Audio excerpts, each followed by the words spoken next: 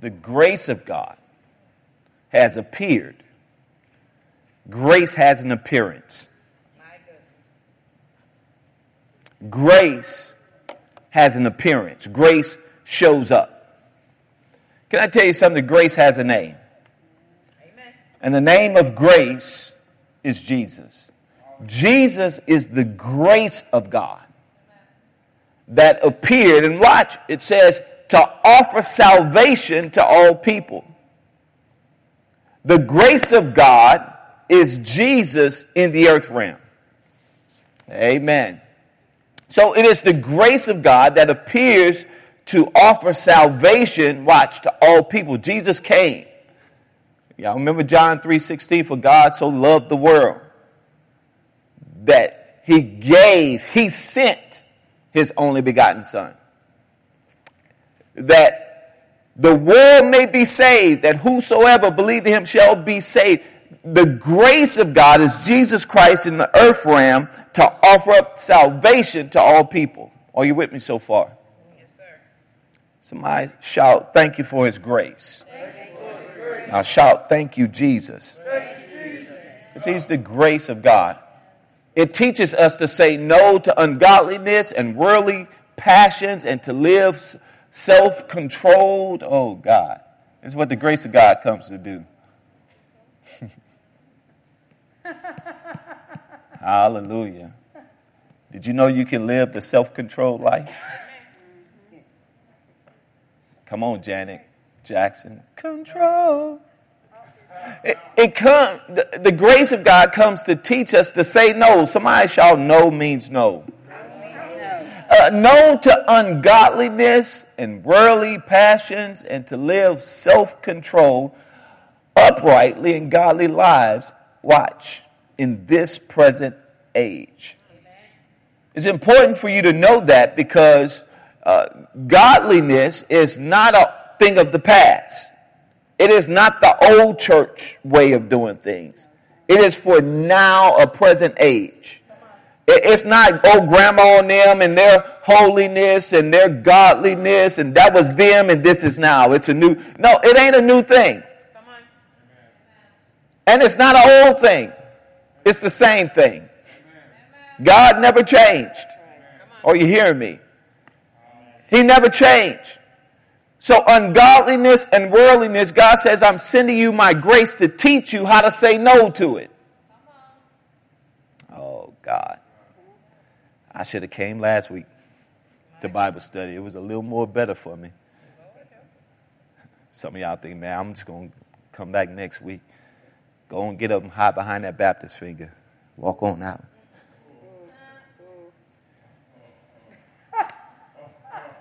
It's going to be tight tonight. Amen. Amen. Here I am, Lord. So godliness is God's way. And he sends his grace to teach us how to say no. Now here's the grace of God. The grace of God is a teacher. And one of the principles or the characteristics of a teacher, and if I have any educators in here, you know what I'm talking about. One of the characteristics of a teacher is patience. You got to be patient with people when you're trying to teach people. Amen. So one of the attributes of a teacher or the characteristic is to be patient. So God patiently waits on us as he's instructing us. And that's all part of his grace. Amen. He's got to be patient because he knows you ain't going to get it right the first time. I'm trying to help you out here. Right? He knows he's going to have to work out as long as you've been living ungodly. Sometimes it might take just as much time for you to live godly.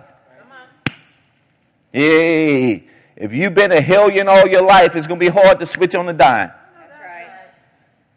Hello. It's still in you. Somebody push the right button, you're going to cuss. Where my cussers at in the house? I know y'all ain't. I just felt y'all right up in here. I felt y'all. You know, push the right button. You gon' You want to tell yourself? Sister Teresa say, huh? That's how you know when you're guilty. You know, yeah. You're going to need mercy and some grace. But here it is. The grace of God comes to teach us, and God he is what's called long suffering. He's suffering long till you get it right. You ought to thank God for his long suffering, because really what we do, we deserve and we require punishment. But God says, I love you too much to allow you to go to a place that is separated from me. Thank you for your love, God. Thank you for your faith. But it's for this present age. It's for right now. And God wants us to be taught how to live right now. Amen? Okay, and it's for us in this present age. But I'm not really here to talk about that tonight, because I believe it's part of what God wants to do in our lives in this season. But I want to tell you, if you've been struggling in your faith walk, I want to tell you, dig again. So tonight I want to talk real briefly about digging again. Tell your neighbor, dig again. Dig again. The thing about digging again is sometimes we get ourselves in a position where we dig holes that get refilled, and because the hole is now refilled, we think that, life is over. We feel that, we can't move on, we can't accomplish things, and, we made some success and had some success, and we gained some things, and then we lost some things, and then we just give up on life altogether. Have you ever felt like giving up on life? Have you just felt like giving up on anything, on your career, on your relationships, just give up on life altogether and just take life? I mean, I don't know if you ever had those tendencies or thoughts of, what's life even worth living at this point? And but you got to dig again. You got to learn how to keep digging.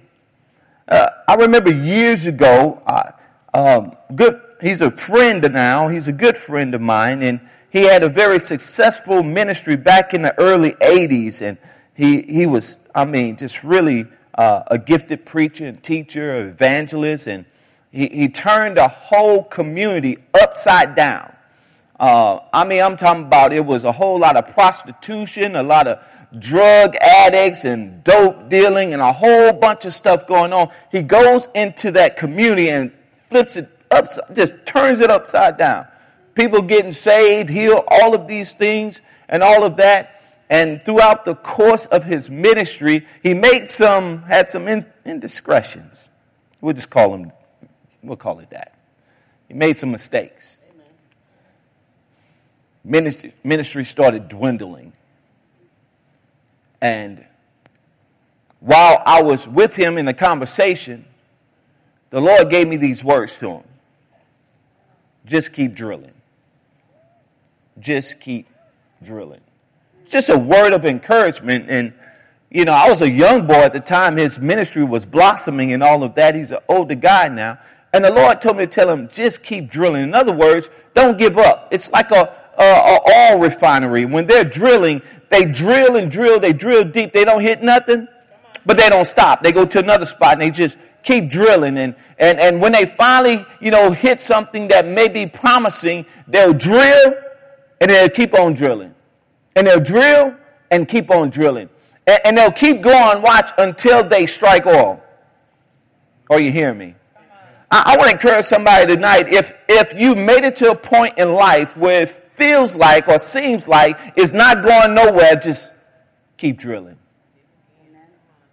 You got to keep drilling. Keep digging until you hit something, because if you don't, if you give up, then what's the point? Truly the point of living. So dig again. Tell your neighbor, dig again. The Gospel of John is where we'll find ourselves tonight. And y'all familiar with this passage of Scripture. In the Gospel of John, it details an account of a woman at a well. This woman at this well in the Gospel of John, chapter number 4, verse number 1, it says, Jesus learned that the Pharisees had heard that he was gaining and baptizing more disciples than John. competitive religious folk. Mad because Jesus is baptizing more folk. And they got a concern because he's gaining more disciples than them. More disciples than John. Although, in fact, it was not Jesus who baptized, but his disciples. So he left Judea and went back once more to Galilee. Now he had to go through Samaria. Most of your translation says he must need go. I know that just don't sound right, but must need go. It was mandatory that he had to go.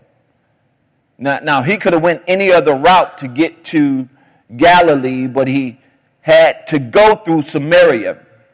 Here's the expository part of that is that Samaria was an area of town where it was a mixed breed of Jews and Gentiles.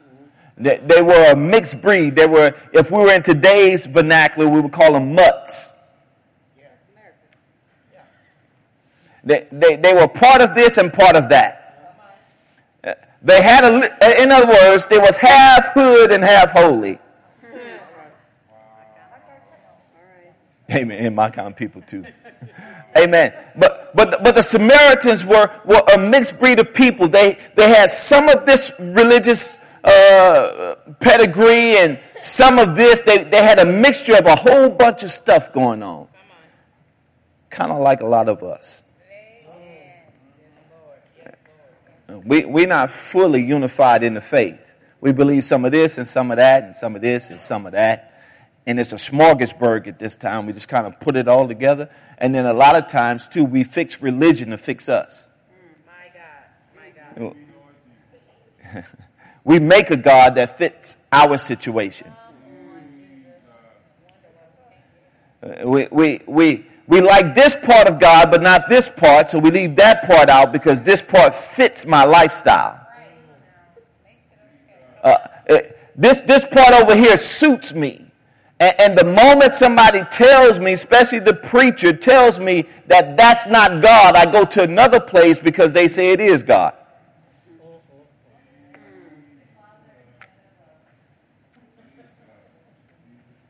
That's why there's so much church hopping. We're hopping to find a place that we fit. Or shall I say that fits us. So Jesus makes this stop in Samaria, but he had a mandate on his life. One text says he must need go through Samaria. He alters his itinerary, his plans to go to a place, watch this, as a Jew, he has no business going. Because the Jews and the Samaritans didn't get along. Matter of fact, the Jews looked at them as dirty dogs. That they were unclean people. But Jesus had compassion in that moment. Because remember, salvation is offered to who? So he couldn't pass up the Samaritans. He had to go through Samaria. So he came to a town in Samaria called Sychar, near the plot of ground Jacob had given to his son Joseph. Jacob's well was there, and Jesus, tired as he was from his journey, sat down by the well. It was about noon. Noon is key in the text because it's later in the day. He's at the well. And he arrives there at noon. And at noon, he has an encounter with a Samaritan woman who came to draw water.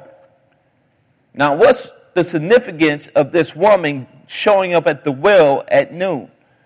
Typically in their culture, when the women came to gather water, they would come early in the morning. Amen. And then I guess you're going to, women in here who may be a little feminist, shall I say, why do women carry the water? Amen. I don't know why. I can't answer that. Thank you. Everybody got a job to do. But the women would show up early in the morning to gather the water. That was their custom. But this woman, she's showing up later. And she's showing up alone. Come on. So here's the thought for you. Why didn't she show up with everybody else? The embarrassment of her lifestyle. The choices she made. The people who talked about it probably was at the well. You know that water cooler talk?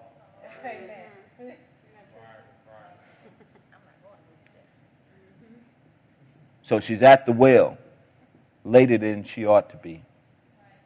Because she didn't want to deal with the scrutiny of others judging her salvation. She didn't want to hear the the shoo-shoo talk. Yeah. She didn't want to hear about the mistakes she made and what she had done and see other people talk about it and point at her. Come on. There she go again. Look at her.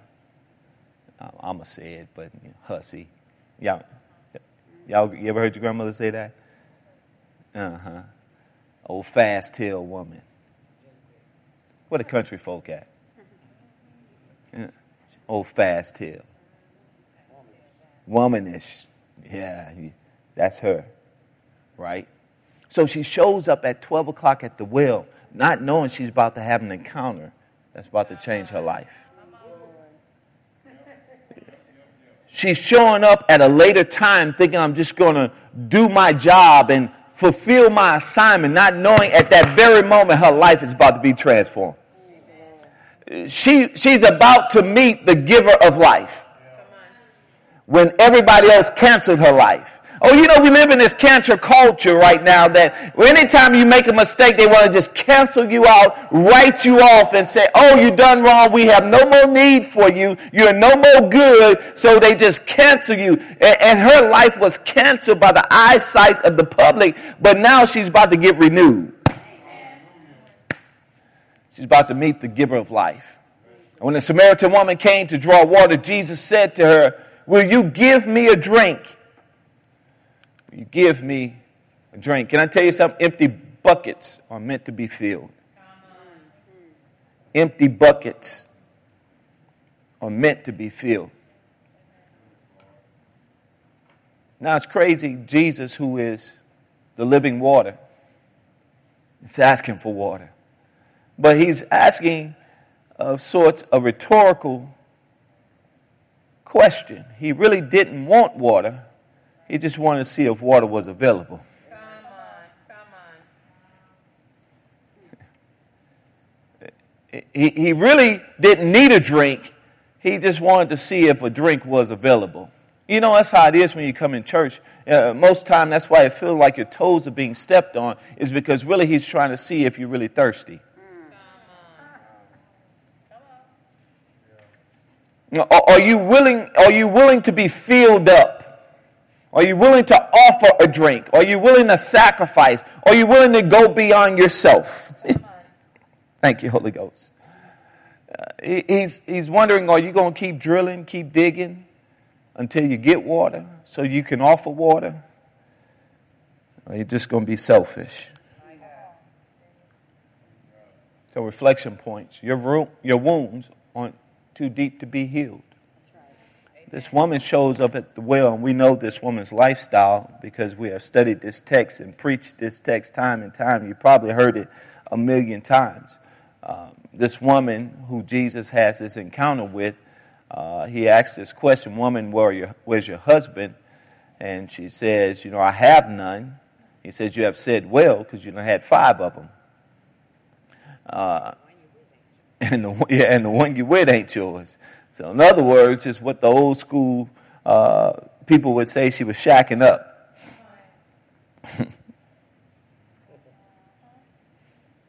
But you probably heard this text before, but really Jesus is not dealing with her living arrangement. Come on.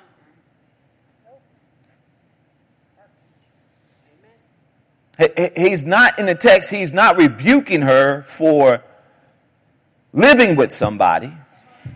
No, I'm going to straighten it up tonight. It's really not a text to indict her living situation, but really her choice of worship. Come on.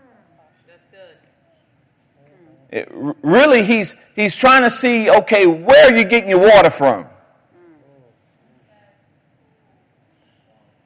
And we harp and we focus on the fact that she's living with somebody. Well, really, this whole text is not about her living arrangement.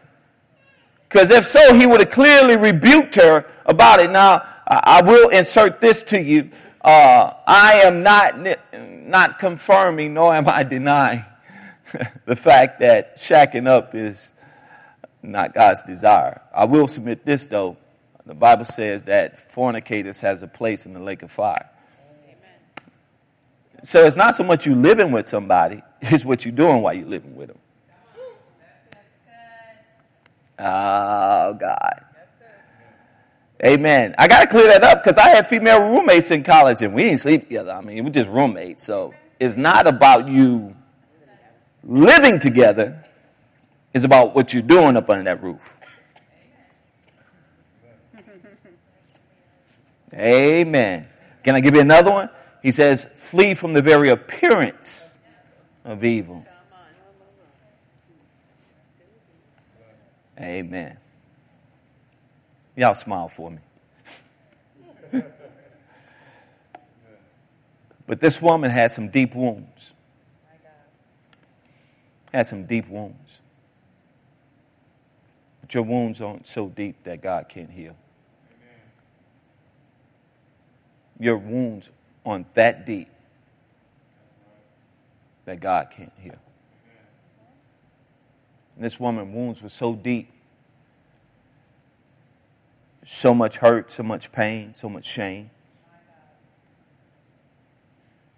But it wasn't too deep for Jesus to heal.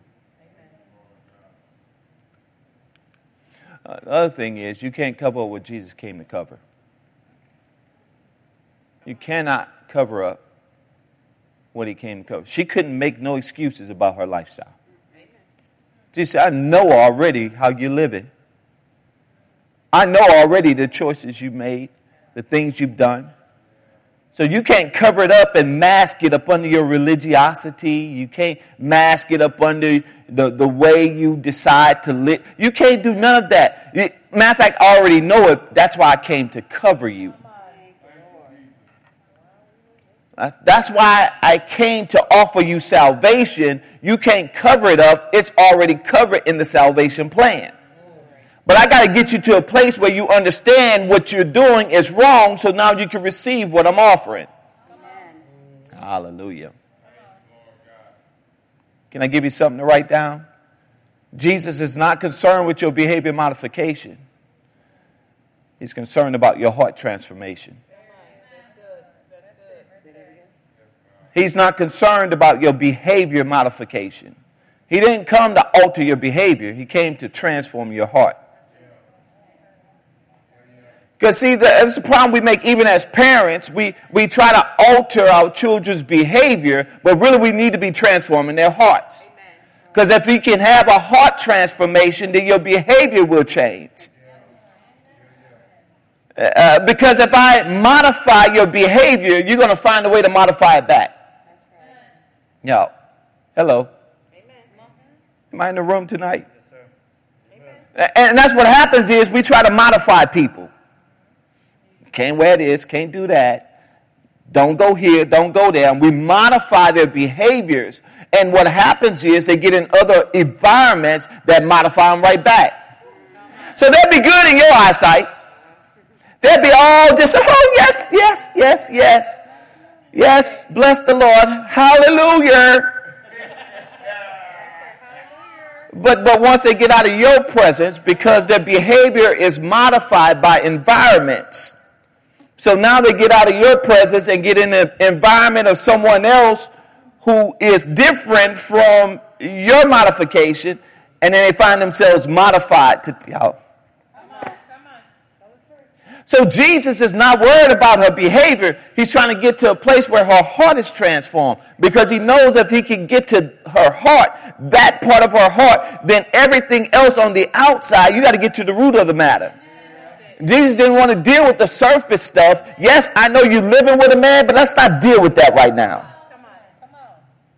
I know you got some hurts and some wounds and all of these things that you're trying to cover up. See, Jesus is just peeling back the scab so he can really get to the wound. So the question, where is your husband, was the surface level stuff. That was just the surface. And Jesus said, we got to go deeper. Somebody shout deeper. We got to go deeper just in the surface level thing, because here it is. The reason why you're living with the man, you had 5 husbands, and you decided now the hurt of being committed to one man was so deep that you decide, I'm not going to commit to nobody else.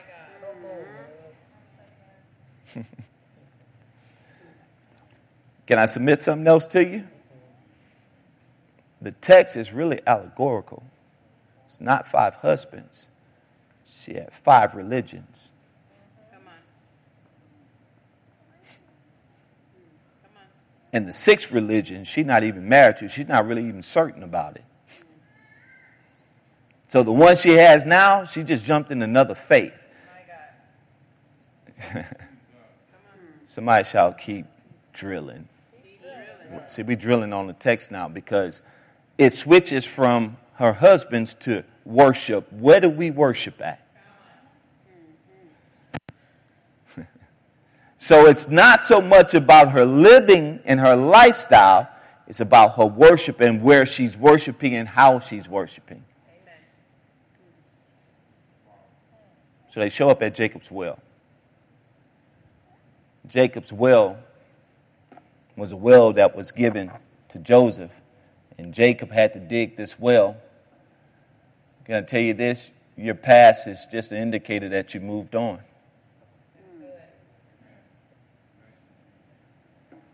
When y'all say that's in the past, it's just an indicator that you moved on. But the problem with the past is some of us hold on to the past. So we've moved on from the past, but we bring our past into our present. And so at this well, this woman is bringing up her past. At Jacob's well, she's bringing up her past. She hadn't moved on.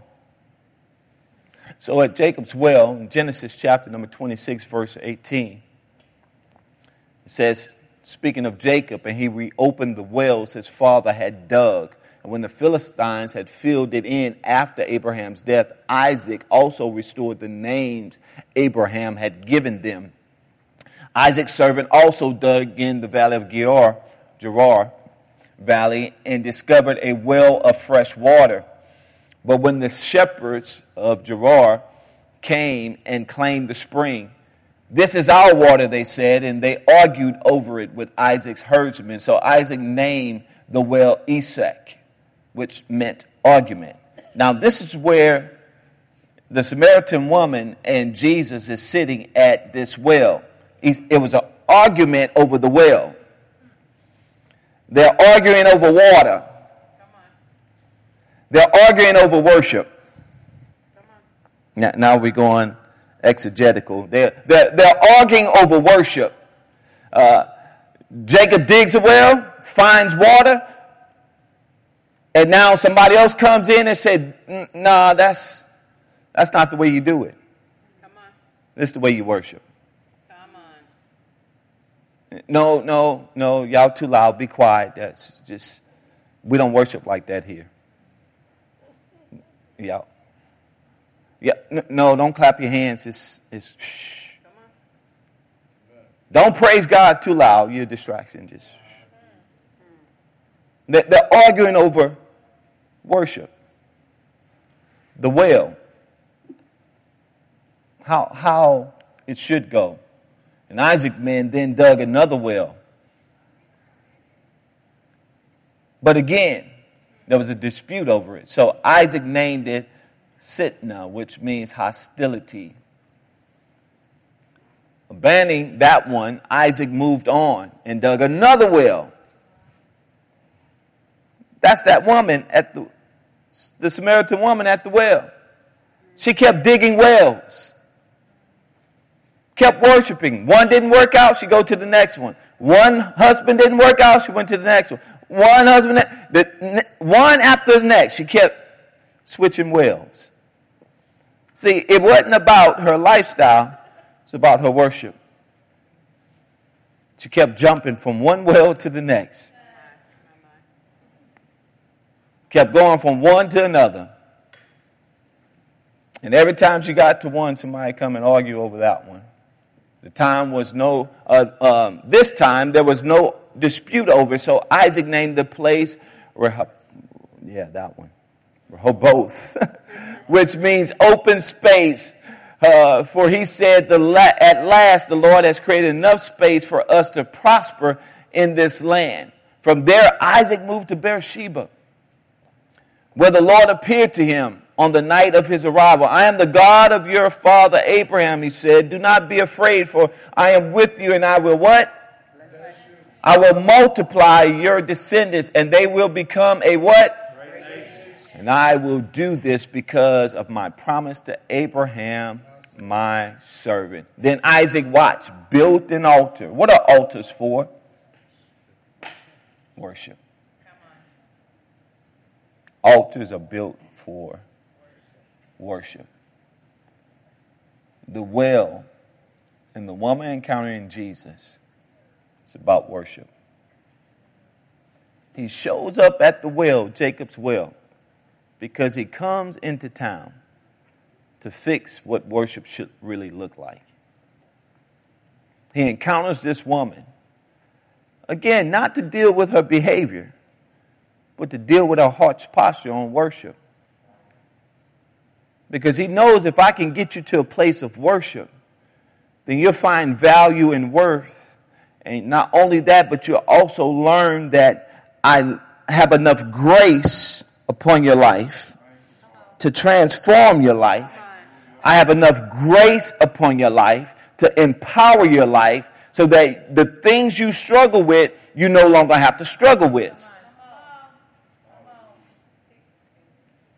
That grace is more than, just this, how we say grace? Grace is, there's all kind of stuff we don't come up with. Unmerited favor. It's more than that.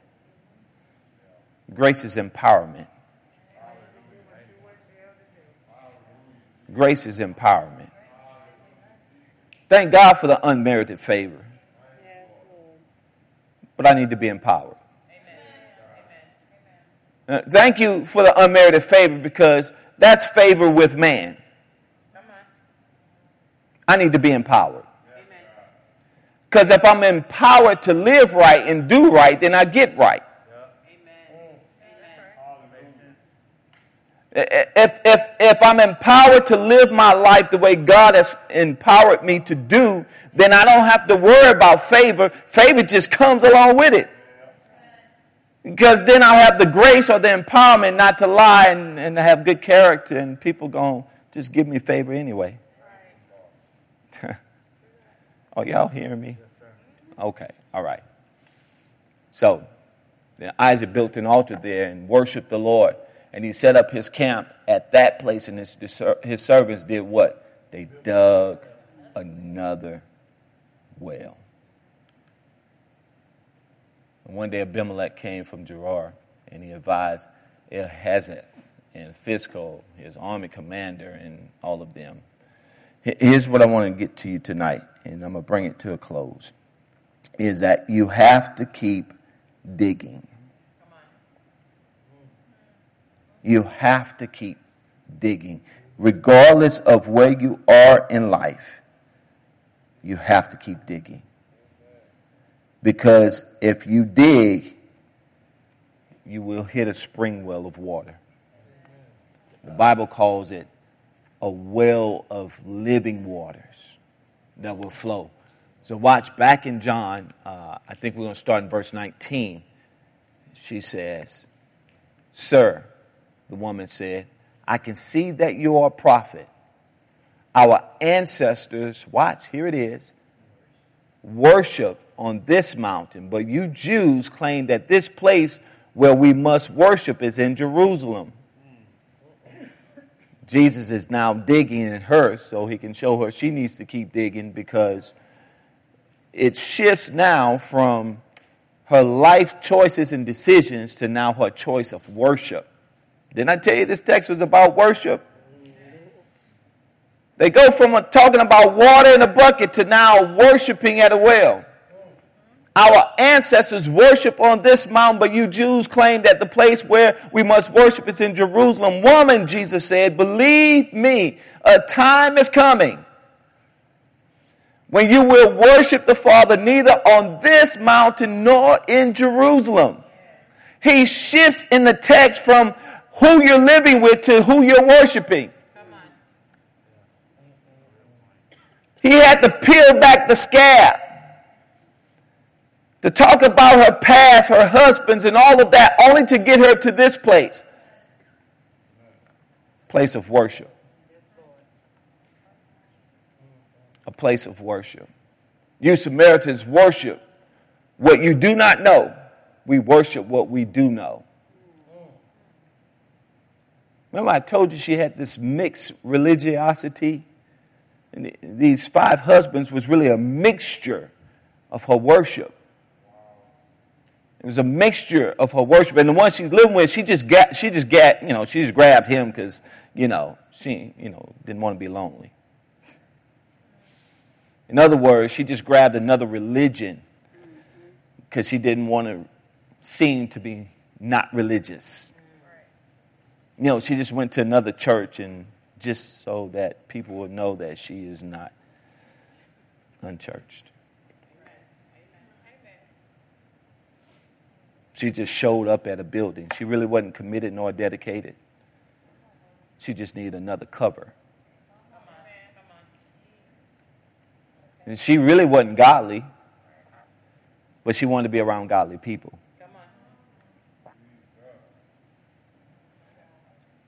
She really wasn't committed. She was just coming. I told you I wasn't going to like me tonight. And so this is the husband she's living with now, is this non-committal mentality. Oh, come on, single ladies. You know what I'm talking about. That guy you last dated, you've been with 7 years and didn't want to put a ring on it. Just didn't want to commit. Just no commitment. And that's where this woman is. She is so hurt that she don't want to commit to nothing else ever again. Now she's in a soft place, a place of which she can learn and grow and be healed, but she still don't want to commit. Oh, okay, I'm going to go ahead and say it while I'm here. That's what's so hard as a pastor when you get a person from another place and now we get a stripped down version of them. Come on.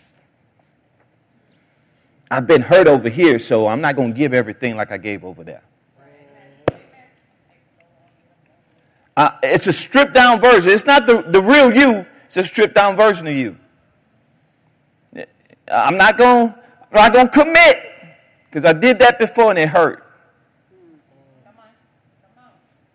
So now the true you is really a servant at heart, but you don't want to give that part. It's just stripped down version. Oh, I'm a giver. I'm a big giver, but I ain't going to give all that this time because I don't know. I gave a lot last time, and it didn't turn out well. So I'm going to hold back. You get in a relationship, and you finally find somebody who loves you for who you are and what you are, and they love your dirty socks off you, but you ain't going to give them all of you. Because you did that once before, and it hurt. Stripped down version. And that's what this woman is. She's a part of something that she don't want to give her all to. I'll live with you, but I ain't going to marry you.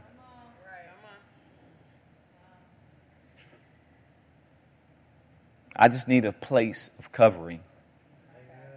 I just need somebody to cuddle up in the cold nights.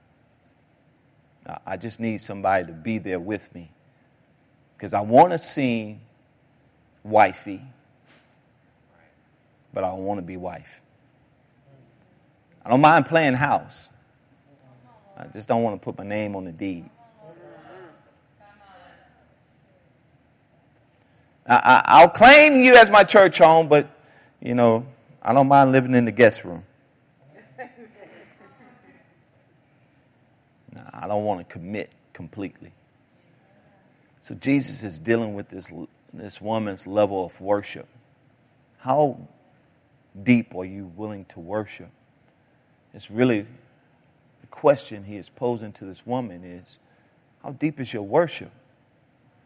At one point, when Jesus asked for water, she says that you don't even have a bucket to draw with, and the well is so deep, and you don't even have a bucket to draw.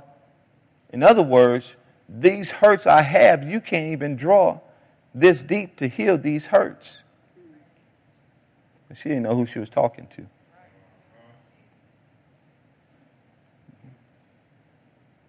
Yeah, to get her to a place of worship. You Samaritans worship what you do not know. We worship what we do, for salvation is from the Jews, not for the Jews. Oh, God. If you ever have a talk with the black Hebrewites, and they tell you salvation is for the Jews, it is not for the Jews, it is. And it's for who? Okay. Hallelujah. Yet a time is coming, and has now come, when the true worshipers will worship the Father in spirit and in truth. And they are the kind of worshipers that the Father seeks. I'm almost done. God is spirit, and his worshipers must worship him in spirit and in truth. Wait, I thought we was talking about water at a well.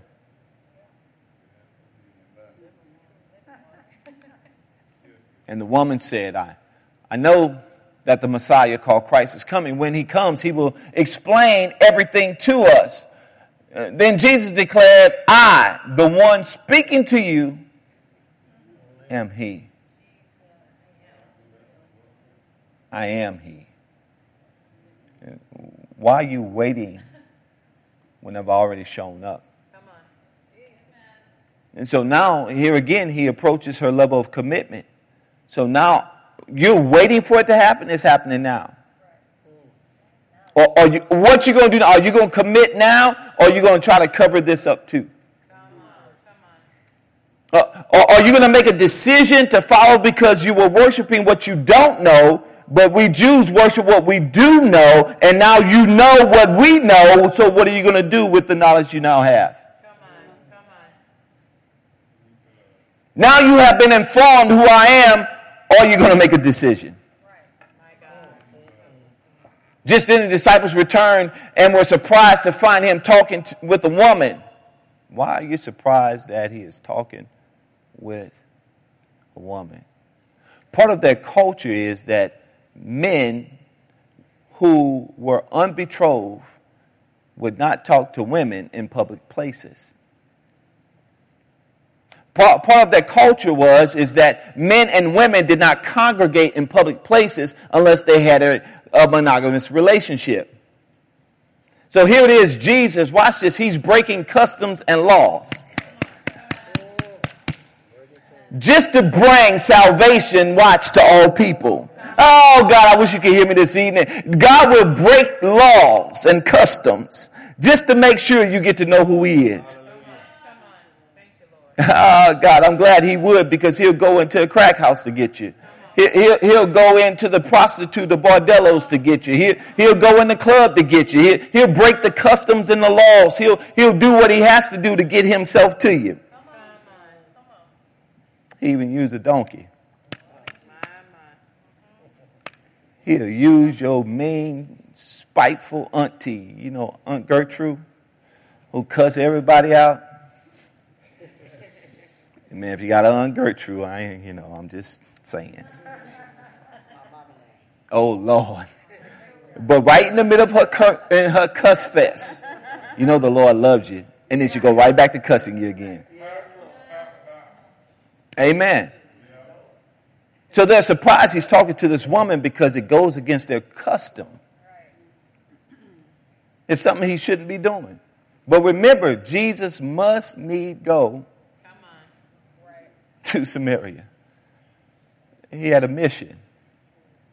And they were surprised to find him talking with the woman, but no one asked, "What do you want?" "Why are you talking with her?" Then leaving a water jar, the woman went back to the town and said to the people, "Come see a man who told me everything I ever did. Come, could this be the Messiah?" They came out of the town and made their way towards him. Hear this: your wounds aren't too deep to be healed.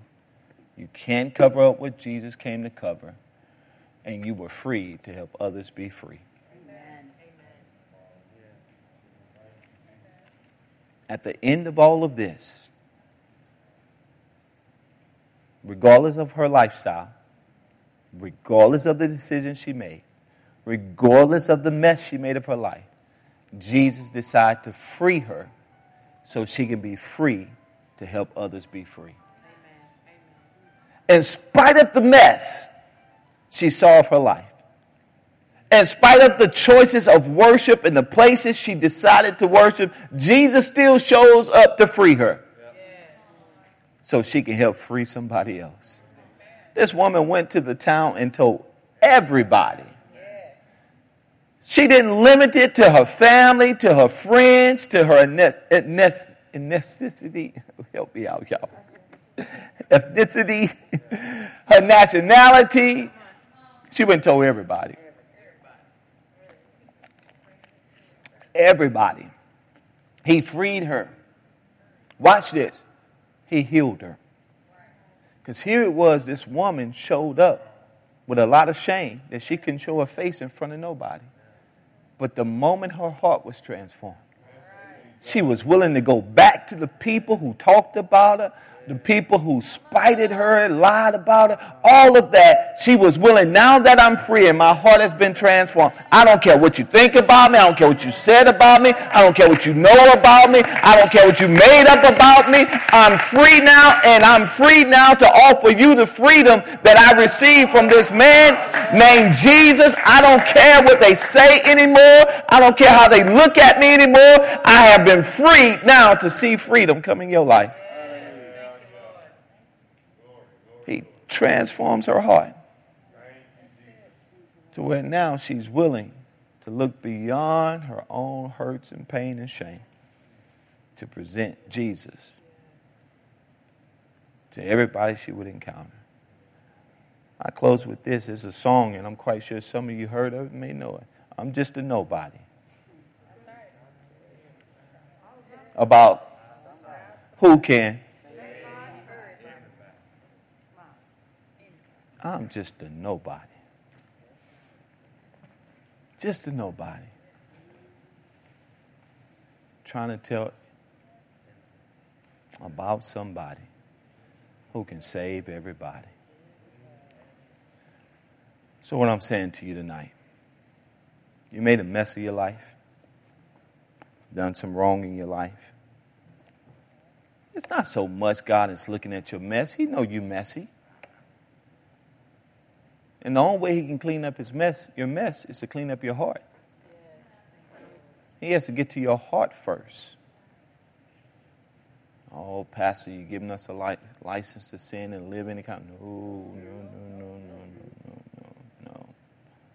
No. That's why he empowered you with his grace. He's patient, long-suffering. But don't let him wait long. It would behoove you to let him in now and begin to modify what needs to be modified to transform your heart so that part can be settled so some things can change quicker.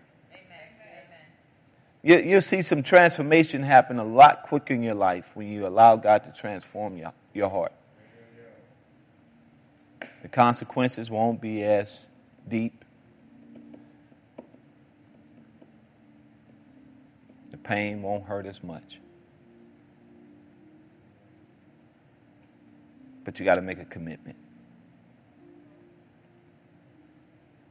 Have to make a commitment. The Bible says, how long will you waver between two opinions? How long? How long? You got to settle in and commit. You got to settle in and commit. Can I shift a little again for you? You got to make a decision to be all in. Amen. You can't cover up the mask of, well, at least I come to church. I read a little bit, write a little devotional every now and then, post on Facebook every now and again. I evangelize sometimes. God's not looking for sometimes saints. Come on. He's not looking for public pew saints. You look good in public. I like the fact that we take selfies during church so people can see you in church. But can they see you as church? Come on. Outside the church? Come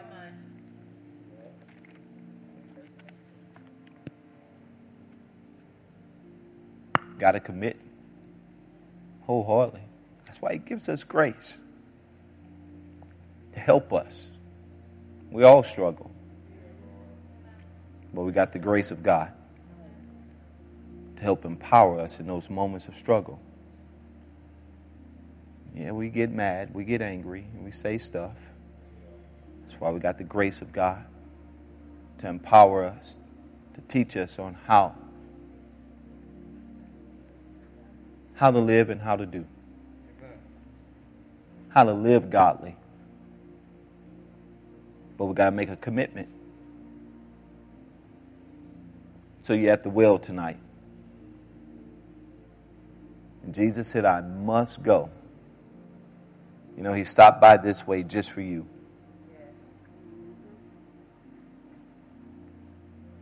He's peeling back the scab so he can deal with the deeper issues. Yes.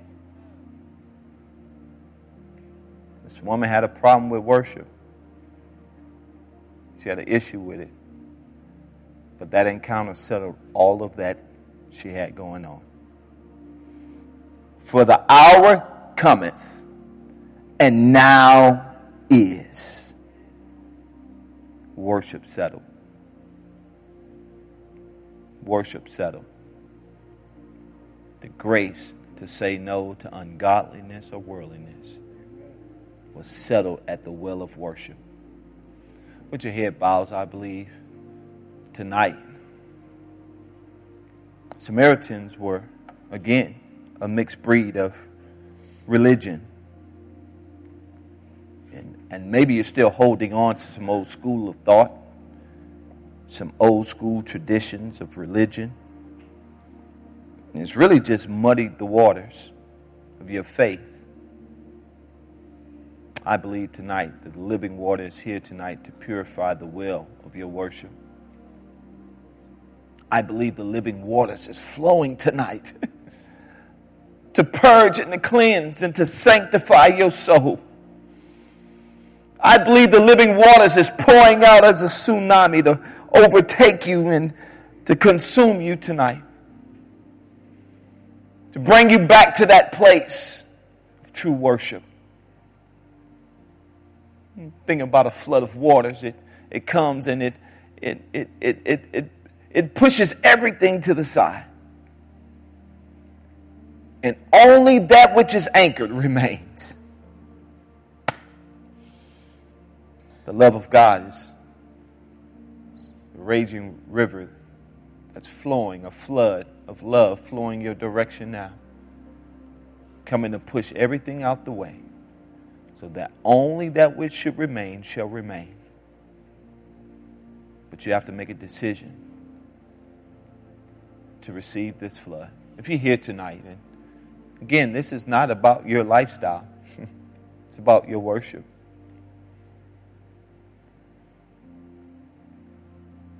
God is here at the well to make sure that your soul is well. He is here at the well to dig again. To dig again. To dig again till you finally get to that place where God has made space for you. Where you don't even have to argue or quarrel over the love that God has for you. If that's you tonight, you're struggling. Some areas of your life, maybe even in your own salvation and question. You love God, but it's still got questions. I get it. I get it. I understand. God understands. You're struggling in your lifestyle and the way you live and the decisions you have made, and you love God. But you got 5 mountains you're worshiping at. And the one you're at now, you're not even certain. You're just clinging on to it because you know that's the best thing to do. That's you tonight. Jesus didn't judge her. He didn't even rebuke her for having 5 husbands and living with one. He moved on to the heart of worship because he knew that was the part of transformation that would bring about a transforming lifestyle. That's you tonight. I want you to make a decision to commit fully to the things of God. Head still bowed, and if that's you, I just want you to lift your head and make eye contact with me. When I have made eye contact with you, at that point you can put your head down. That will be a sign.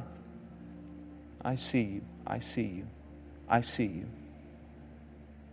If that's you, just make eye contact. I see you. And at the moment I make eye contact, you can put your head down. I see you. I see you. Any others tonight? This your well moment. This your well moment. I see you. This your well moment. Any others? All standing to your feet. Thank you, Father. You know, the thing about this moment and this encounter Jesus had, it all took place in a public-private place. It's a conversation between them in public, he and her. What am I saying to you? This is your private moment with him. I don't need to put a cord in your hand. I don't need you to lift your hand. I don't need you to make a public display of your commitment or your decision tonight. This is your well moment. But what's going to be a telltale sign that you have been made well at the well is that you're going to go and tell everybody. What's going to be the sign of your commitment is you're going to go run and tell everybody about a man that told everything about you. That's going to be the sign. Father, now in the name of Jesus, we thank you for this well moment, that our souls are well and anchored in you. Yes, God, we made mistakes. We probably continue making mistakes. That's why we need your saving grace to empower us, to endue us with the power needed to say no to ungodliness and worldliness. That's why we need your grace, God. So, Father, we thank you for that amazing grace. We thank you for the empowerment of your Holy Spirit. And Father, for those who have made a decision, God, to meet you at the well tonight, fill their buckets. Fill their buckets. And Father, as they dig and dig again, give them a well of gushing, springing water that will replenish them when they're thirsty. Let them dig yet again and not give up on the life you have laid before them. God, we bless you. And God, we give you the glory. It's in Jesus' mighty name we do pray. Can somebody open up their mouths and give God some glory?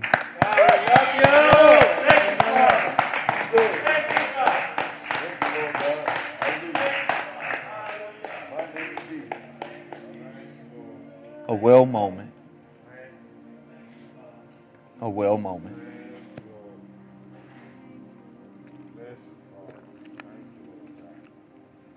A well moment. A well moment.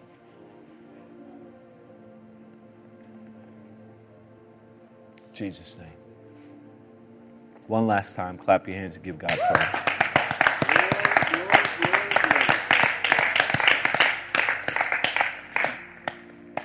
Amen. It's at this moment Jacob dug a well. And when the water began to spring up, he built an altar and he worshiped God. The well is springing up. Let's build an altar and place a sacrifice of worship as we prepare our hearts and our hands. But before we do that, I felt in my spirit 3 areas. Your heart, your head, and your hands. Your heart, your head, and your hands. God says first prepare your hearts.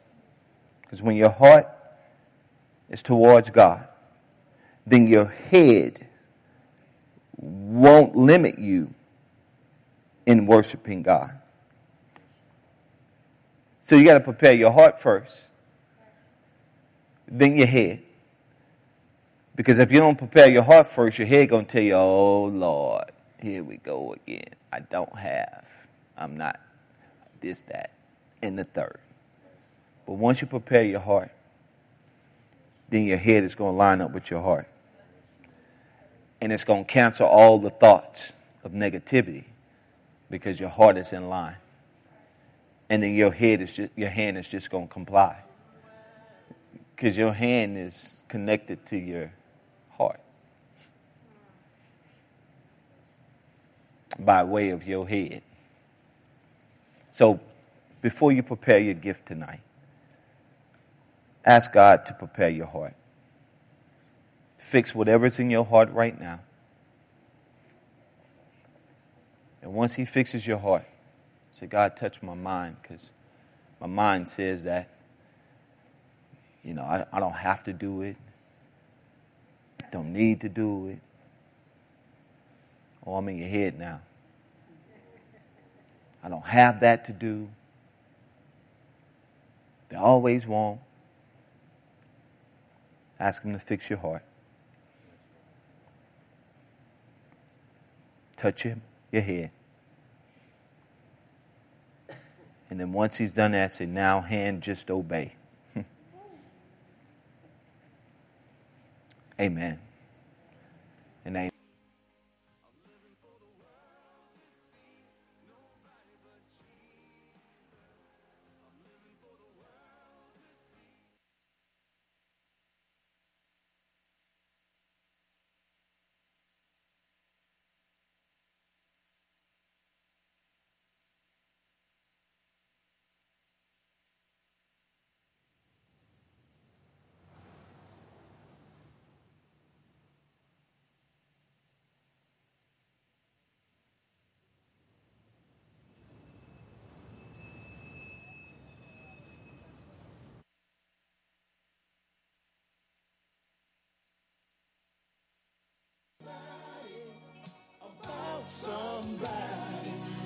Save anybody.